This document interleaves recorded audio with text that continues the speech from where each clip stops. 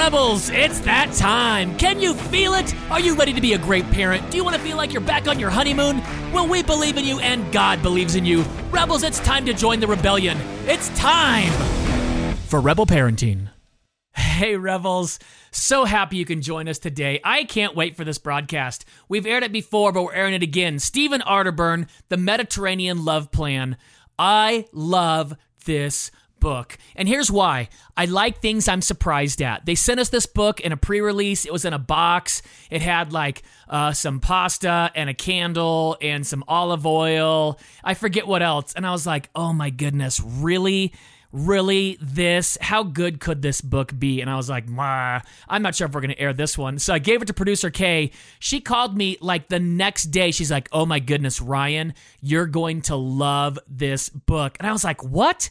Really? Are you sure? I even teased Stephen about this when he got on the broadcast. I was like, I thought it was going to be cheesy, and I totally loved it. And then he was like, next time I'll send you a wheel of Parmesan with it. And I thought that was funny. Like, he can laugh at himself and me for thinking his book wouldn't be as helpful as it is. I mean, it brings the spice back into your marriage. Oh, we had so much fun with this book. Before we get to that, this portion of the podcast is brought to you by MyPillow, MyPillow.com, code word REBEL for a discount on the amazing Giza sheets. Ooh, will you feel good in your bed? I just didn't know how much better sheets could feel, and these, the hype train is real on MyPillow.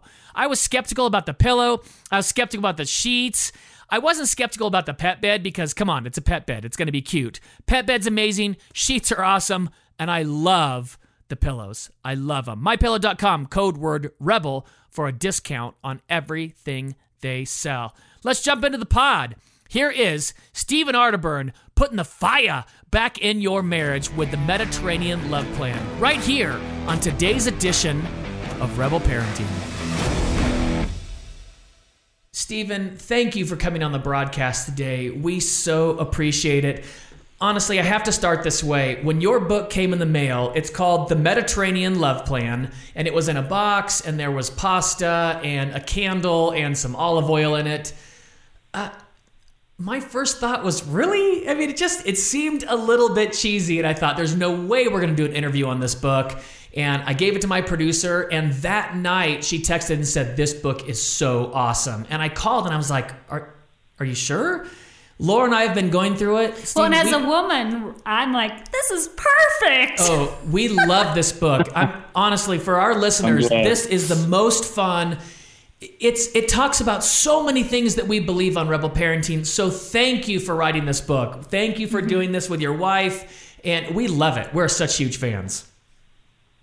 Well, thank you. You know, I've been on programs and I've had other books, but people will say that this is the book that they love the most. And I think if you're married, you have the tendency to kind of forget some things that could be fun and revive some romance or just fun in your marriage. And so we were really inspired by these cultures in the Mediterranean, and I hope that, we can communicate to folks in a way that they'll see that this really is a great way to revive whatever might be dead or lacking in your marriage. Absolutely. I really do want to start there.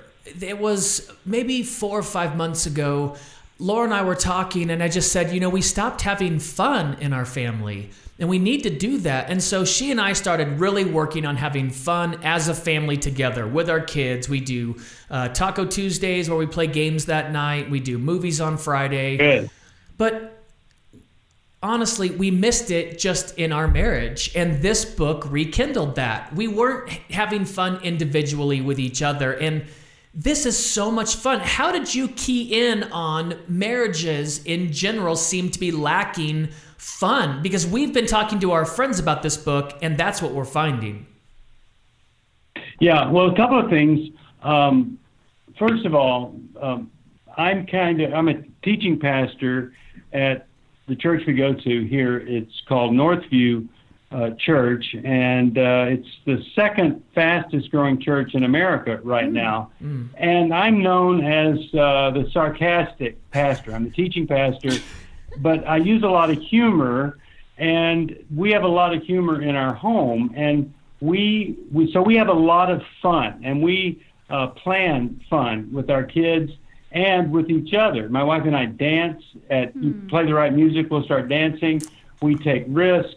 And so we found that we were kind of the exception, that other people, they just weren't free to do this, or they didn't have the ideas. And as you can see, every chapter ends with 13 ways to apply this. But when we were over in Spain, this is the place where people have the largest food fight in the world, where they're throwing tomatoes at each other, and they run with the bulls. They eat dinner at midnight. I mean, this is the culture of fun and excitement.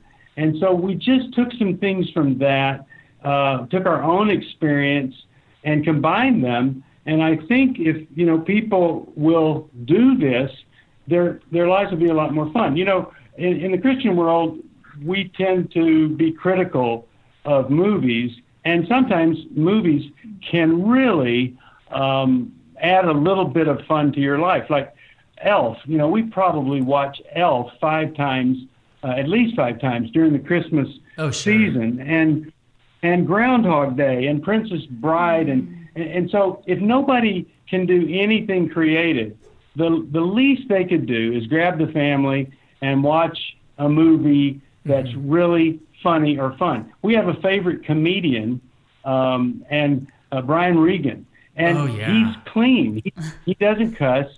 And our kids have a vocabulary based on some of his bits. Like when my son ended up at the emergency room, he looks up and from one of Brian Regan's bits, he says, "I'm laying on a gurney." And he's 10 years old.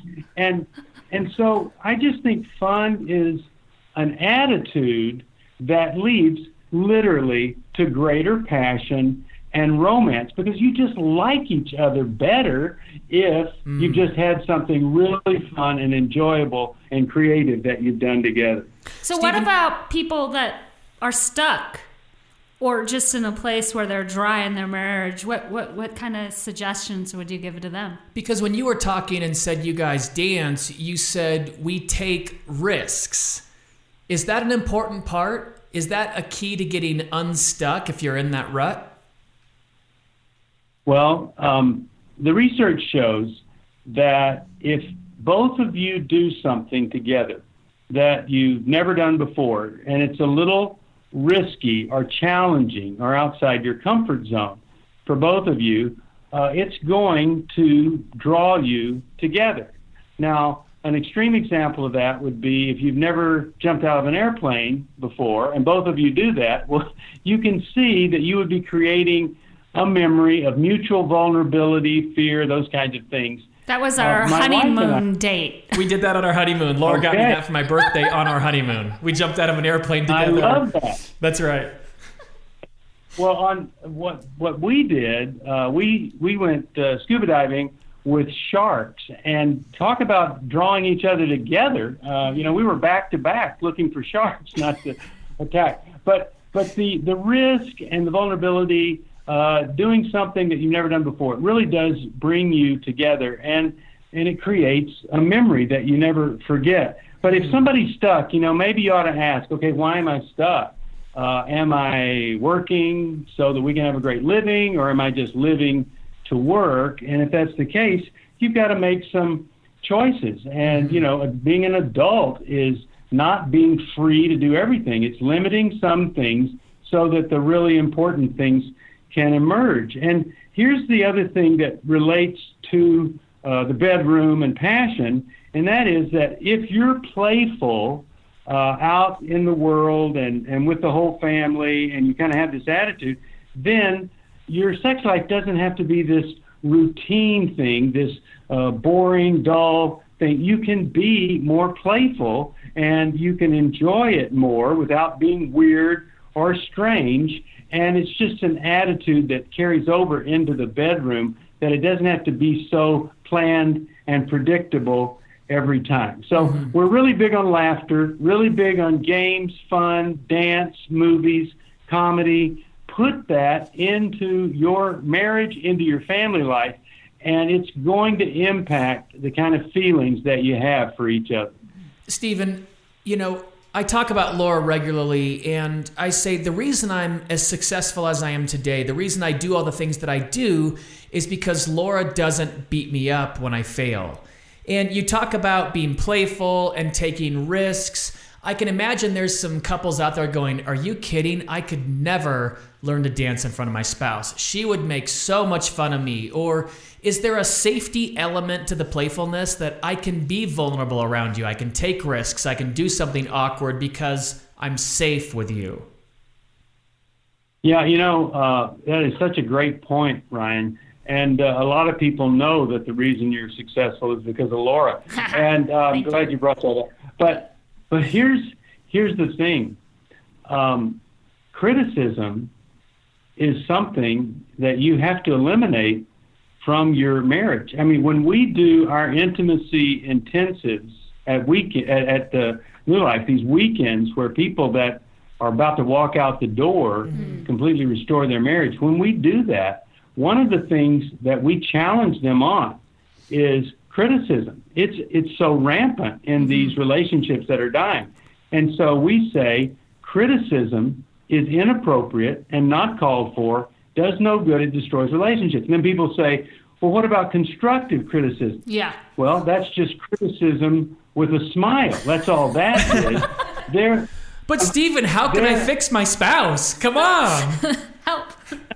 Yeah, totally. I love it. Criticism with a smile. Yeah, first of all, of course, we need to be working my side of the street. We need to be fixing ourselves. But let's just say that there's something that the other person's doing that is bothering us, or we think it's harmful or whatever. Rather than criticize that person, we need to sit down at the right time and talk about different things, and at the right time say, here's something that I've tried to adapt to, and I'm just really having a hard time with it, and I want to hear how you feel about it, and let's talk about it, because I really think it might end up pushing us away from each other, and honey, I want us to be connected at all levels. So that's a conversation versus a quick critical comment that just shuts down the relationship and shuts down the other person. Yeah. Sure. I also wonder, too, if you're having a lot of fun with your spouse or your kids and you are being playful and you're taking risks and you're being vulnerable, the scripture of how much love covers a multitude of sins really comes into play. All these little irritants, all these things that you just think about all the time, and you breathe with your mouth open when you sleep. I can't even sleep next to you. You're not having fun in your marriage. You're not playful with your spouse. And when you are, so many of those things just get shaved off. It's like sanding off the corners. Oh, it's really true. And, if Jesus can accept us as we are, then as Christians, our job, turn right around and not only accept the other person, but work toward greater, deeper, richer acceptance. And then part of acceptance is adapting ourselves to the other person, trying to eliminate a few things that we know are not pleasant for the other person, and then accommodating some things that, maybe because of the way the person was raised or whatever, we accommodate those things. When you've got two people doing that, you don't have a lot of criticism or opportunities for it, and you're just free. The goal is connection. The goal is to have deeper, richer connection. So what brings us together, what draws us together, what tears us apart, and then how do we repair it? That's a really important piece of all of this too. And my wife and I both go to see counselors, and on a regular basis, our counselors will come together and work with us. We don't think we're ever done trying to find the ultimate connection, intimacy, marriage. And, we're like anybody else. Some things can go sideways in our relationship. But I got to tell you, we've got wisdom, a third party that steps in. We were moving. We sold our home, and the home we were buying, the people didn't move out of, and so we couldn't buy that home. And so we were literally without, a nest for my wife and a permanent place for about 45 days. And she got so upset with me. And she went to, we go to the counselor every week, and she went to her counselor, and the counselor said, well, wait a second. Let's just take him totally out of this. Act like you aren't even married to him. What would you be feeling? And she helped her see that this lack of a nest, this lack of a permanent place or her own place was absolutely a repeat of a very, very negative childhood, that they hardly had anything to eat. Sometimes she had to sleep on the floor to just have a place of her own. And so if we hadn't had that third party, she'd probably still be mad at me. Yeah. But she saw that, I'm just the closest thing. And a lot of times, knowing that we're going to go to counseling, we can kind of let some things slide, knowing that we've got a third party that's going to bring us together. So in addition to all of this, we really believe in people getting counseling, especially if your marriage has died and you're stuck. You need a third party to help you come in and repair it. We believe that 100% here. We've had our counselors on the broadcast. They're coming back on the broadcast.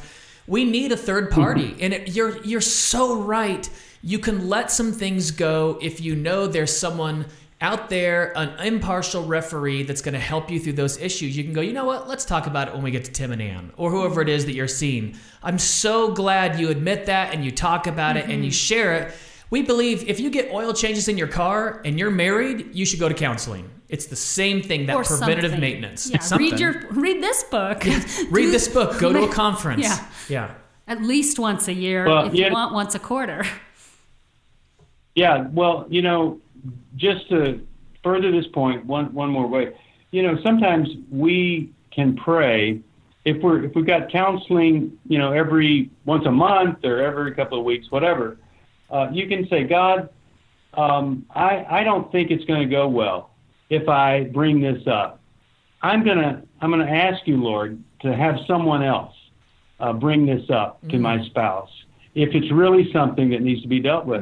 And it's amazing how often I will pray that prayer, and then a week or two later, the counselor has really dealt with that, and it really is helpful. So if you haven't read the Mediterranean Love Plan, maybe a combination of the book, the ideas, and a little bit of counseling for repair, you could end up in a totally different relationship than you have today.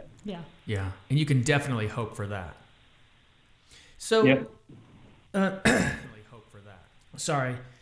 So I can edit that part out. That's nice. Stephen, we've read a lot on I can edit that part out. That's nice. Stephen, we've read a lot on Dr. John Gottman, and he's a colleague of yours. So we were so thrilled when we found this in your book.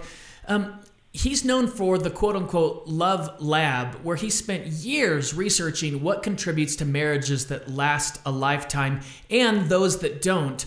What are some of those indicators? I'm sure my parents have them. They'll have been married 57 years this year. They've got to have a lot of those indicators. But for those of us who are starting out or in the middle, what are some of the things we can look for? Well, one of the things that we share here is probably the worst thing that you can have is a contemptuous attitude or contempt for the other person. I think, when he's out there evaluating folks, I think that's probably the key when he sees and senses this contempt. But I think he calls that one of the four horsemen of the apocalypse. It's one of the four indicators that divorce is on its way. Can you give an example of that? Well, if let's just say that I'm a man and I think that I'm entitled to be waited on hand and foot, and I never change. I watched my mother wait on my father hand and foot. Now my wife, she's in a different generation. She doesn't do that. No matter what I say, she says, you do it yourself. you can end up not just upset that she's not doing what I want her to do. You can end up not wanting to be part of her life, despising her, thinking I've married the wrong person. You just continue to build on that one little resentment to where you don't even want to be around the person. Yeah. And the same with the woman, if she's having that kind of demand made on her. And no matter how many times she says, honey, it's a different day, it's a different age, and you've got to let that go, and he doesn't, well, then she's got an opportunity to be contemptuous, and contempt pretty much leads to relationship destruction. It isn't just an attitude. You start to do things that hurt the other person. So it's no wonder, it's one of the horsemen, it's no wonder that it's such a major sign that divorce is down the way. Versus, one of the great things, which I guarantee you, your parents have it, I would imagine you guys have it, it is the desire to forgive. It is that desire that whenever I'm hurt, I may not be forgiving this moment, I may not understand, but within me is a desire for the sake of closeness and commitment and intimacy. I want to move back toward my wife or my husband. And so you've got this desire.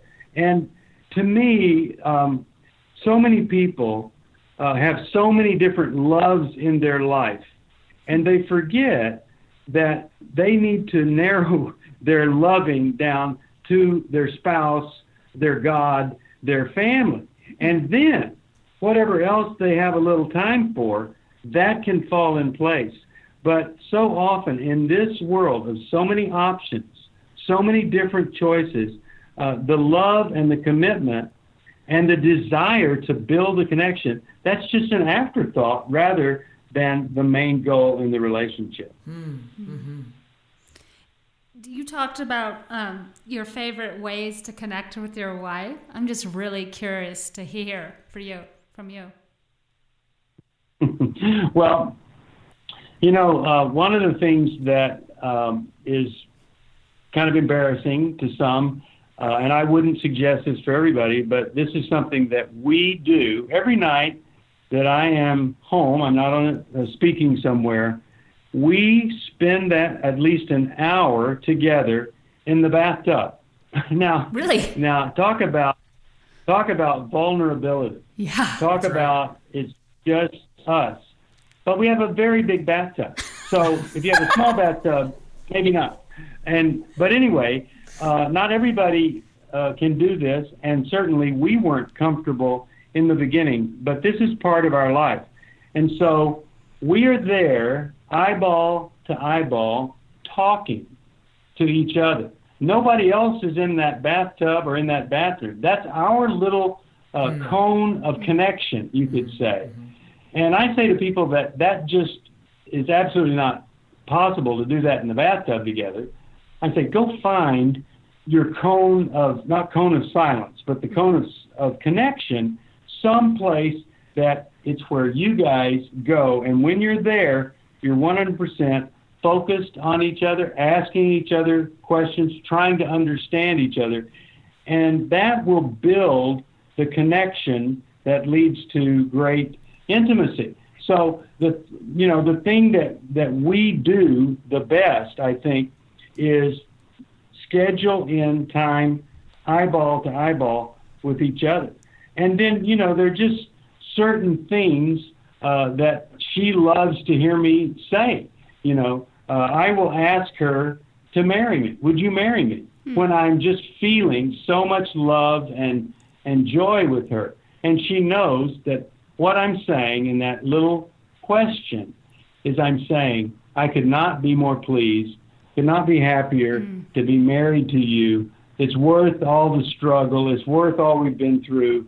And I am one very grateful man. So everybody needs to find those little phrases that the other person loves to hear. And you need to say those all the time, and be sure, because see, a lot of things we say can trigger negative things. Yeah. But there are also things that can trigger the positive things. Totally. And when she says to me, "You know everything," well, she doesn't think I know everything, but that's her way of saying to me, "You're a competent male, and I'm happy with that you know a lot of stuff about a lot of stuff that I don't know." Now, the reason that means so much to me is that she has a very high IQ, and she's very wise. She facilitates recovery groups with some other people, and so for her to say that I'm competent, that's not coming from an average person. She's a brilliant person, and it's just an endorsement of me that I can't get enough of. So everybody needs to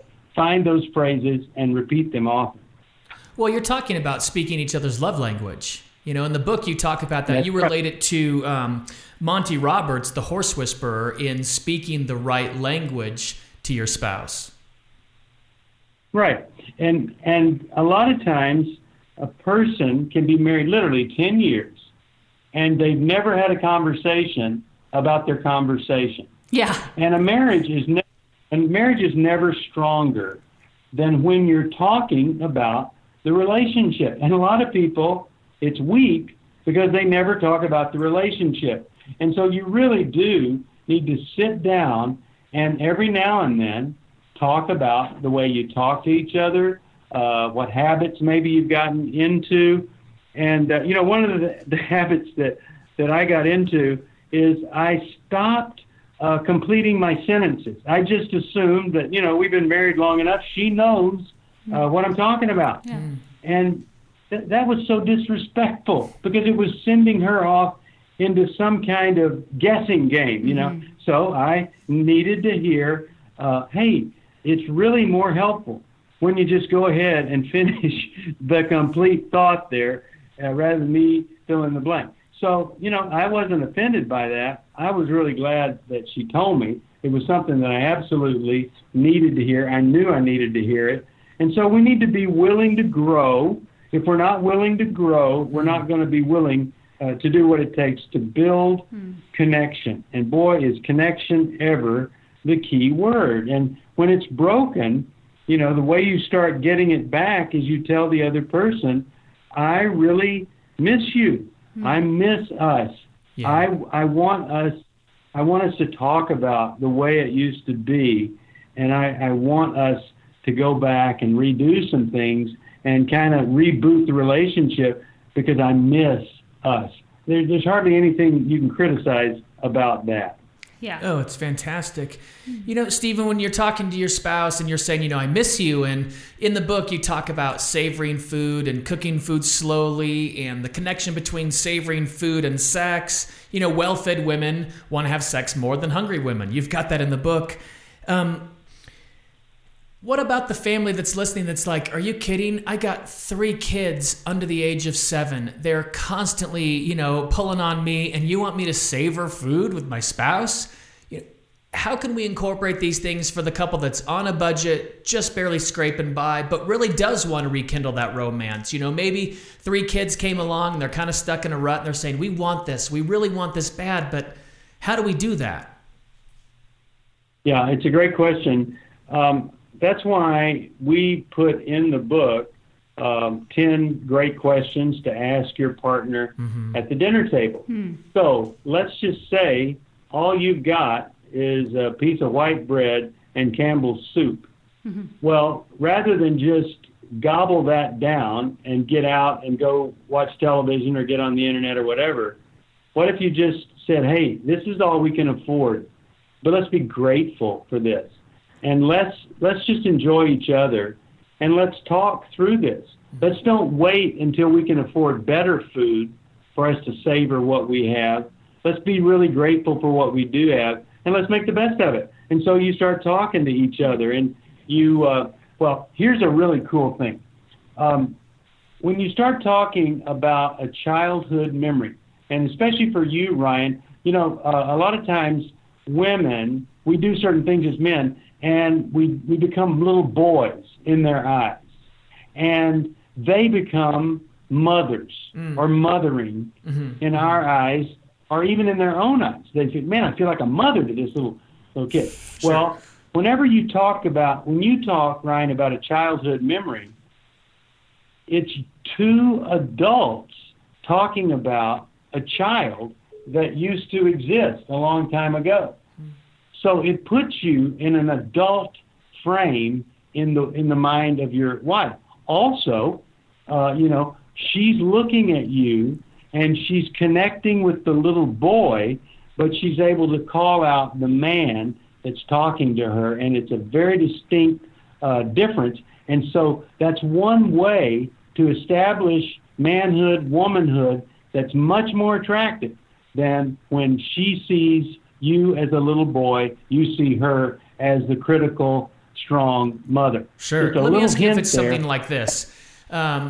Okay. We have to pick up after our kids. So I've got a 10-year-old son, and we pick up his clothes. Laura's picking up his clothes, things like that. There are also times where I'm leaving my clothes around. She's picking up my clothes too. So she could classify me in the little boy that Lincoln is in that way. Yes, I should be picking up my own clothes, not leaving them around. And at the same time, she still needs to see me as an adult. Even though I may be exhibiting little boy behavior, she can call me out as an adult. And by talking about childhood memories, it helps foster that. Am I getting what you're talking about? Yes, exactly. And I think it is a rather common problem creating that mother-son dynamic in marriages a lot of times. The other extreme that is when the male's the dictator and he expects her to be the doormat. But this mother-son thing is really important. And so you do need to identify some behaviors like not picking up your clothes that put you in that little boy place and her in the critical mother place. And you just try to eliminate those as much as possible. And I got to tell you something. That little thing right there has brought more people back to the bedroom than you could imagine. They didn't know why they weren't. I'm sorry to interrupt. I was just going to ask that because we find sexual brokenness in marriages so often. And do you think one of those reasons is because spouses are looking at their husbands as a little kid? It's like, that's not attractive. I don't like that. That's right. And so us guys, we need to do whatever we can. But a woman, here's the thing. I believe that the woman should nurture the little boy in a man while she calls out the man. But many times what can happen through criticism and disappointment, she can shut down the man and call out the little boy. Totally. Just the reverse of what needs to happen. And so, whenever we can get a woman to pay attention to this, while at the same time the guy's trying to eliminate those boyish things, we can really help a couple build respect for each other that may not be there. Yeah, I love what you're talking about. We see those commercials, Lowe's or something, and you see the man in the background with the plunger on his head, and then the woman is up there, this sophisticated, she's going to fix her whole house. And I get so angry because it's kind of like what you're talking about, putting the man as a boy. And we don't put up with it with our friends. Like if someone's going to badmouth their husband or criticize them in front of us, we're like, no, go away. Not acceptable. But I want to ask you a little bit about what you talked about, the ecstasy and connected to romantic joy in your book. I know that's kind of vague, but the research you've done on that, could you share with us and our listeners about that? Yeah, interesting. We take all these 7 cultures and we focus on something that really stands out of that culture. And when we looked at the research, we wanted to find out, okay, so what are some of the keys to sexual fulfillment and who is experiencing the best in the bedroom? Yeah. And there were a couple of things that we found out. One, there is an island in Greece called Icaria, where they say that people just forget to die. Over here we walk an average about 45 miles a year. They walk about 240 miles. They eat well. They eat the Mediterranean diet. They sleep well, and they exercise. And the guys report greater sexual satisfaction up into the 80s more often than anybody else.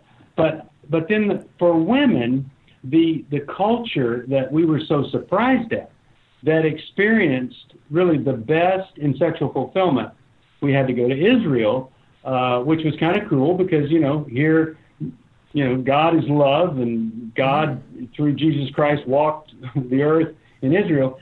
And you find that Jewish men and Jewish women who are following some of the Jewish traditions are experiencing some of the greatest sexual satisfaction and you could say ecstasy in their sexuality. And when you go to Israel and you see these women in gray or dark clothes that kind of look alike, you think, wow, so they're having the best time? Yeah. Well, they are. And it's because of the respect that the man has for her and her for him, and that there tends to be a special time that's set aside every week to be sure that nobody bothers them. It is a time of intimacy. Very early on, the kids learn this is time that mom and dad are with each other.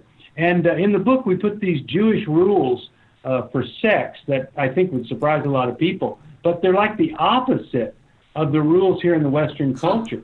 Like they say things like a man may not withhold sex from his wife.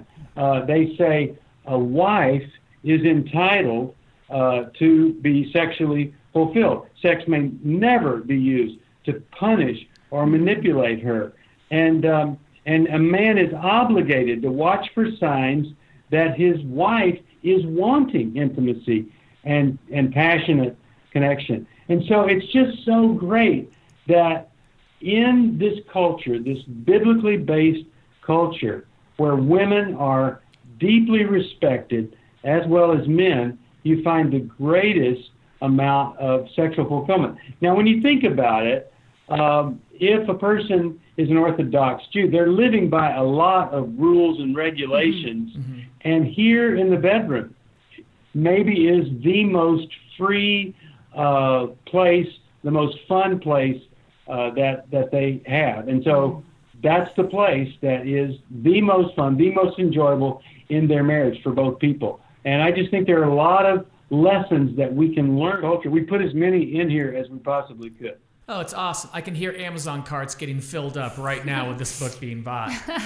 But it really does lead me into the question I wanted to close with. And you talk about it. I actually wrote the page number down. It's on 165. But you talk about how that a good sex life between a husband and wife sends ripples throughout every other area of their life. If you're having a great sex life, every other part of your life is getting better. Oh, there's no question. And, as I share in the book, all of this understanding about sexual intimacy came after our honeymoon, where I had told her, we didn't have sex before we got married, and I told her how great it was going to be once we did. And it wasn't great at all. It was a disaster. And she one day finds on the internet, she says, hey, look at this. There's a couple that tells people how to have sex that don't know how to do it. It's a physician couple we can go to. And I go, okay, well, let's do it. And I was willing because I just had never been taught about sexual intimacy and how to do that as a man.